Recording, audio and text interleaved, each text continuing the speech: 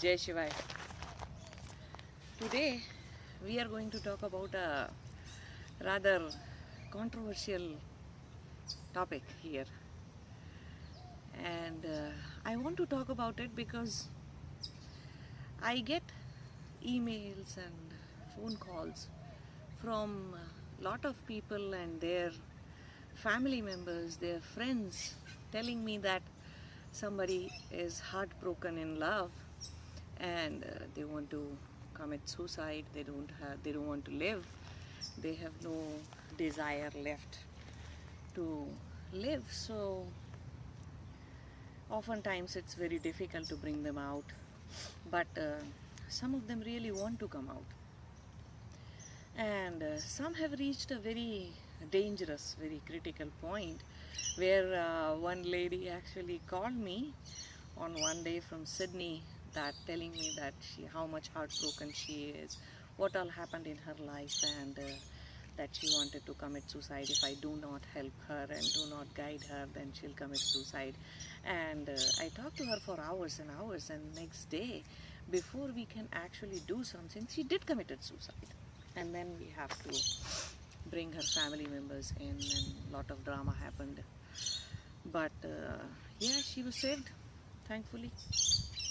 She was saved. So the point is that you become so engrossed in this whole process of loving somebody, and then when that person is gone, or when that person doesn't love you anymore, or that person moves on, you just stay stuck, and you want to end your life, and you want to end this beautiful life that you have been given. So that is the reason today I want to talk about love, basically. So first of all, let's talk about, before we can talk about love, let's talk about lower mind, okay?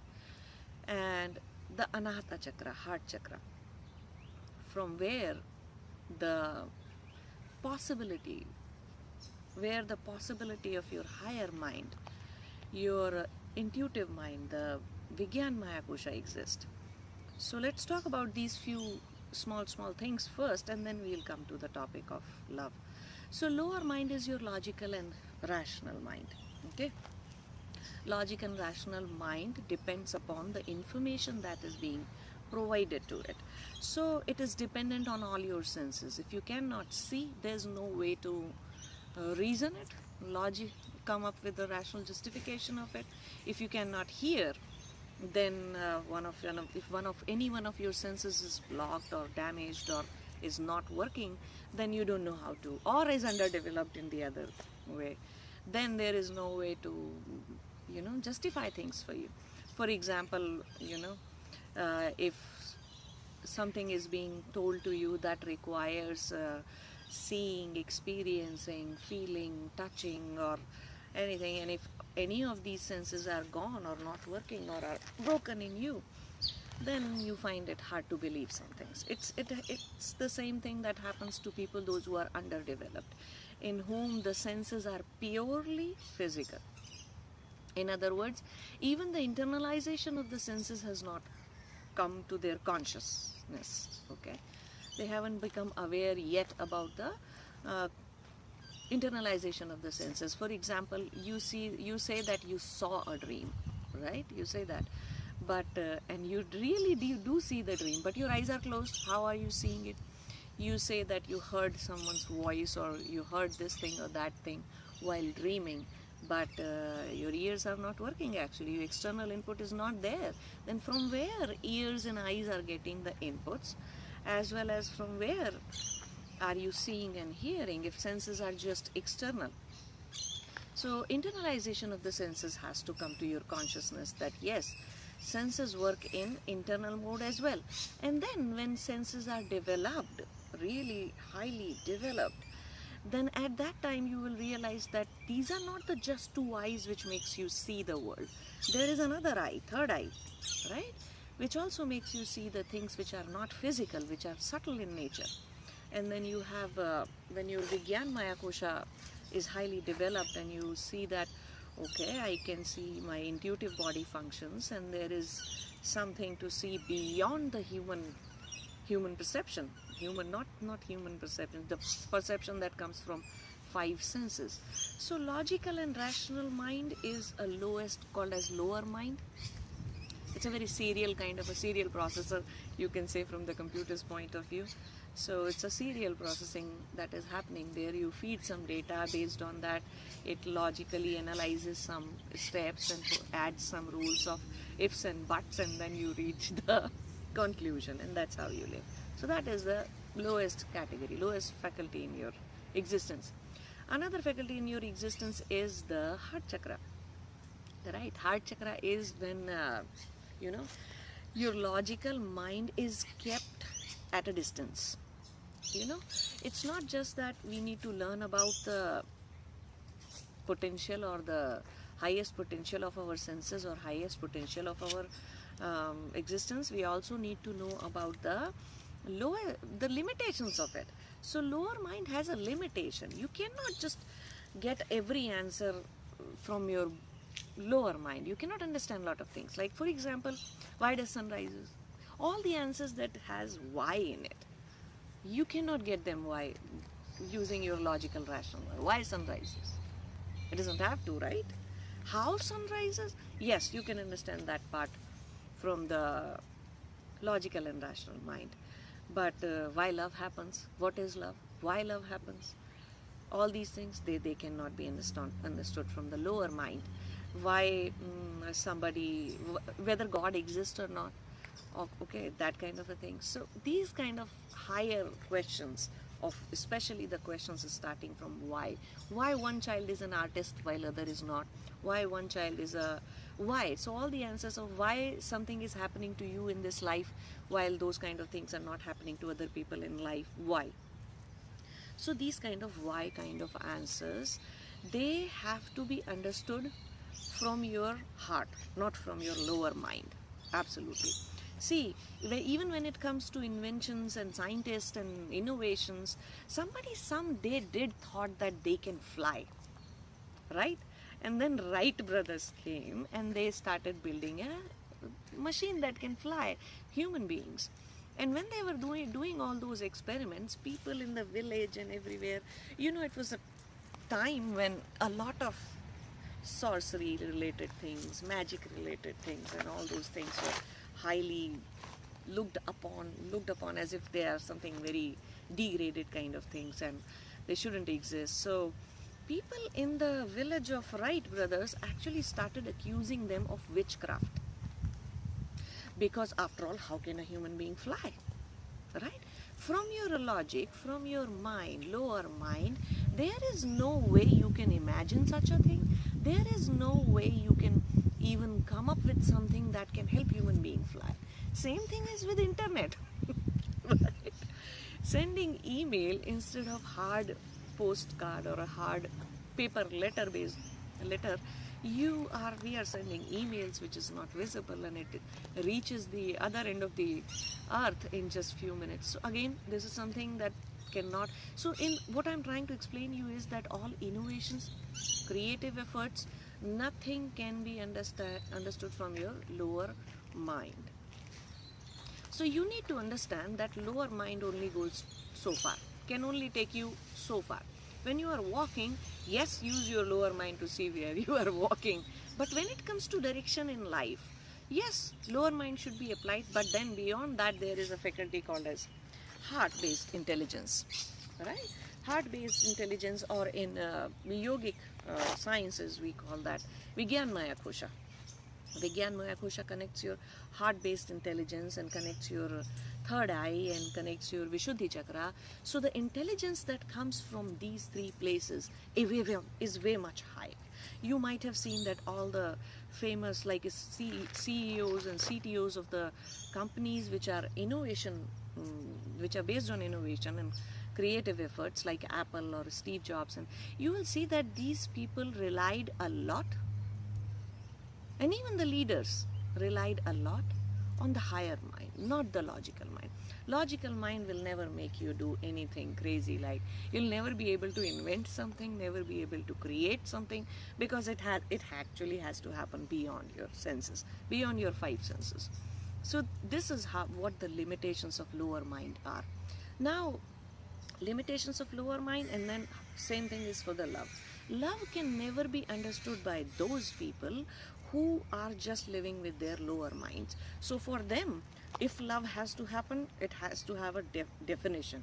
So these are the people who worry a lot, or who try to define and create a boundary around love, who try to define love according to the social norms and social codes, moral codes, like love should not happen between a married woman and a married man if they are married to separate partners. Love should not happen between this higher caste and lower caste. Love should not happen between rich and poor. Love should not happen if the people are different in race, color, religion, creed, caste, and I don't know how, gender, and I don't know how many different kinds of differentiations people can come up with. So lower mind people will never understand love, because for them love has a criteria. Love has a boundary. Love has to be perceptionable, acceptable according to their five senses. These are the people who will never go for creation. These are not creative people by any means. These are not the people who will ever understand love. So let's forget about for some time. Let's just keep them aside. This talk is not for them. This talk is for those who have been in love, seriously been in love, and they understand that, okay, so this is what has happened to them, and from there on how the life goes and how things goes. So regarding love, another one very important point that you need to understand is, let me give you a very rough example. So say for example you have a gas stove in your kitchen, right, where you cook food. Your gas is supplied. To turn on the gas, you usually have a lighter. The lighter may be having a spark or a small flame that comes out from the lighter. So once you ignite that gas stove, then gas stove keeps on burning and you cook and you do everything. Love is exactly like that. Love is not something that is tied to the, so igniter or the lighter or the igniter is that person which actually invoked the state of love in you. Okay, but it's afterwards, after that, it's your love within, it's your state within, and it has nothing actually to do with the other person. Though it may seem like, oh, because this person says this and that person says this, but those, and I'm not talking about emotional attachment here. Oh, if I loved, then this person should be mine. Okay, if I loved, then this person should be living with me or being all the time, they should be with me.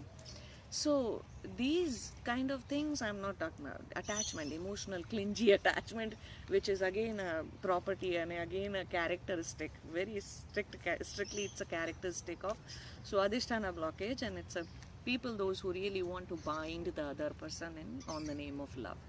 So that is Swadhisthana characteristic, not the Anahata, not the heart chakra. So when it comes to heart chakra, you may love somebody, but when they are gone, or when they are not with you, or even that they do not love you in return the way you love them, it's fine.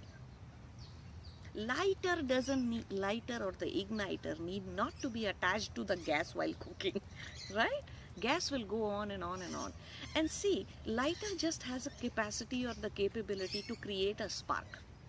It's a very important, very much required thing. So a guru can create a spark in you, a goddess or a god or some deity can create that spark in you, but a human being stands a very good chance of creating that spark in you. And you can create, once that spark is created, then burning goes on in itself and it's a state within you. Now if you continue to live in that state, okay, yes, it hurts, it's bad, and it hurts a lot and it causes a lot of emotional pain, but if you think carefully, then all the emotional pain and all the problems that you are facing, all the pain that you are going through, it's not because of love. It's only when on the name of love you want to bind the other person, you want to stop or hold the other person, you want other person to be yours, to be belong. When it comes to creating a belonging, a relationship, pain happens only then. So pain has nothing to do with love. Love is your state and you can enjoy that state and you can be in that state. And when your love rises above all the requirements of silly requirement, childish requirements of like that person should live with me, or he should or she should marry with me, and they should belong to me, and they should not talk to anybody, they should not laugh with anybody, they should not live with anybody else, and I just want to own them, possess them. So not being able to possess, not being able to belong, and thinking that if this person is gone, my love is gone. No. Love does not need. Love is a fire which is burning, continuously burning within you. It does not need the other person. You can still go on loving them, whether they are with you or whether they have left you, or they are living with somebody else, or they belong to you or doesn't belong to you. And that is when you reach a state which is called as unconditional love. And then if you still go on burning in such kind of a love, that is the state where your entire ahem, you actually die. Now I'm not talking about physical death here, okay? I'm only talking about the death of ahem. Spiritually I'm talking about the death of identity of I. Identities that you tie with so many people in the world, the identity, the ego part of it, the ego mind of you, it completely dies, it annihilates itself in that fountain of love within you. That's when samadhi happens. Yes. That is when samadhi happens. That is when enlightenment happens. But a lot of people ask me, why doesn't everybody's love ends with enlightenment? Because you couldn't find that state.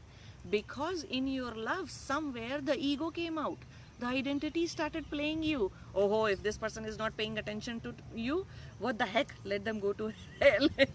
I am not talking to them, and I am not going back towards them. And if it is love, I will just hide it, and I will not talk to them. I will do this. So in between, before that state can become so mature that it can take you to samadhi, the ego starts playing. Right? Because you cannot possess them, you do not want to love them.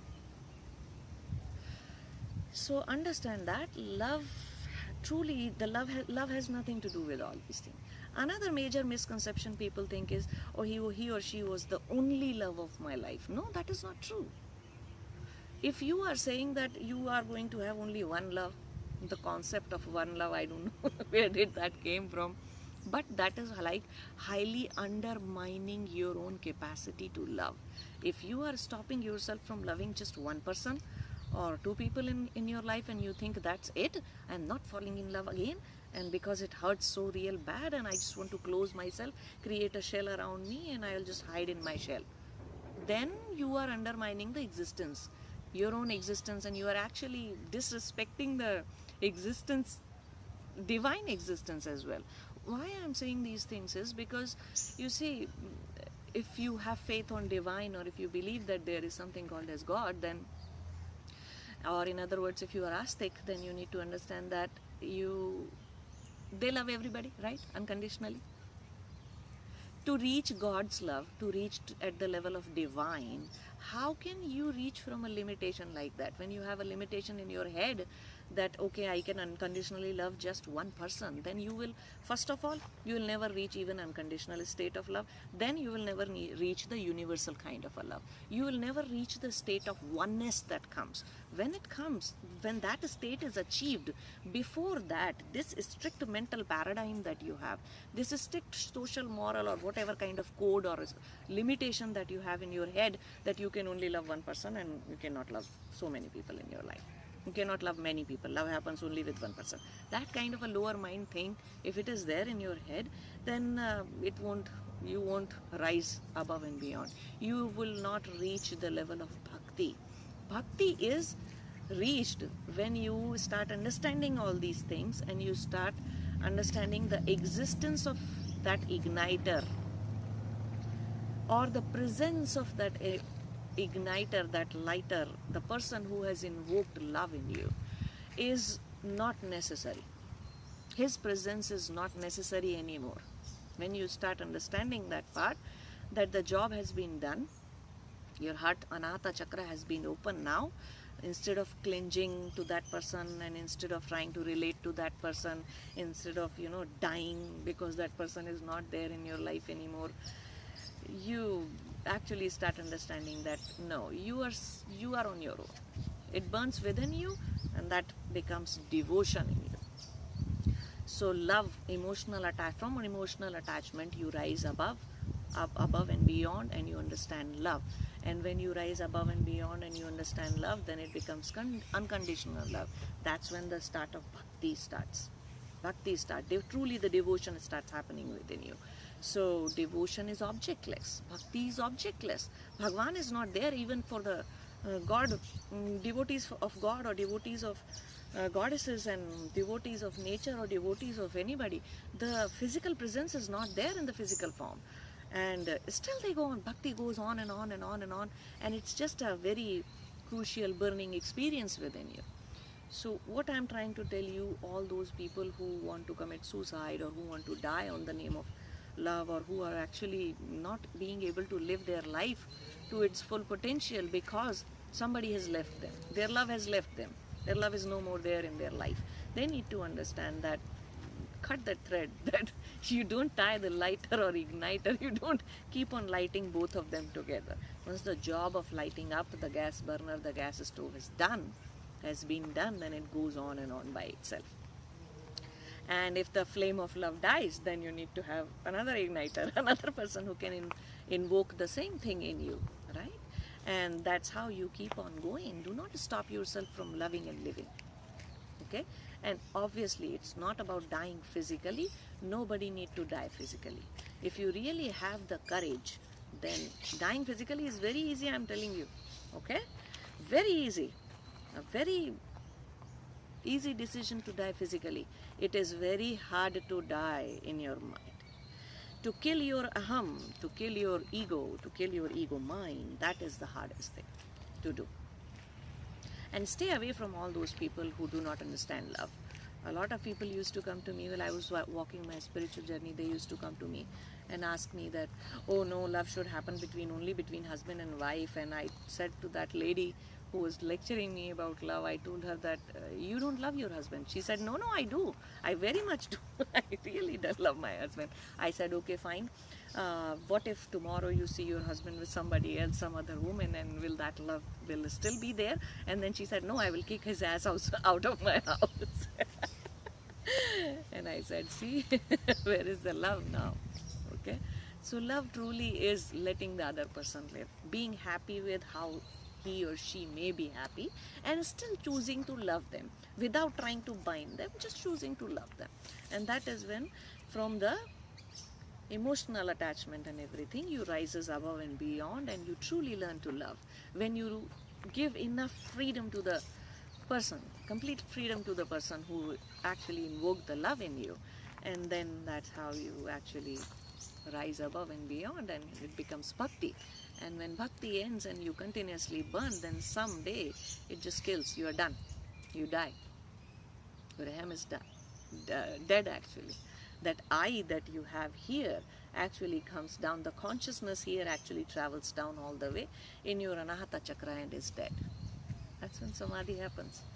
So that is how people in bhakti actually reach samadhi state, enlightenment state. So please, I would request you not to die. Love enough and love everybody, and do not confine yourself from the social moral boundaries. And I know I'm talking about a very controversial thing, but again, only those who have ever traveled against the waters have learned, made a way for a lot of other people. So it's fine. All right. Thank you. Take care. Jai Shivaya.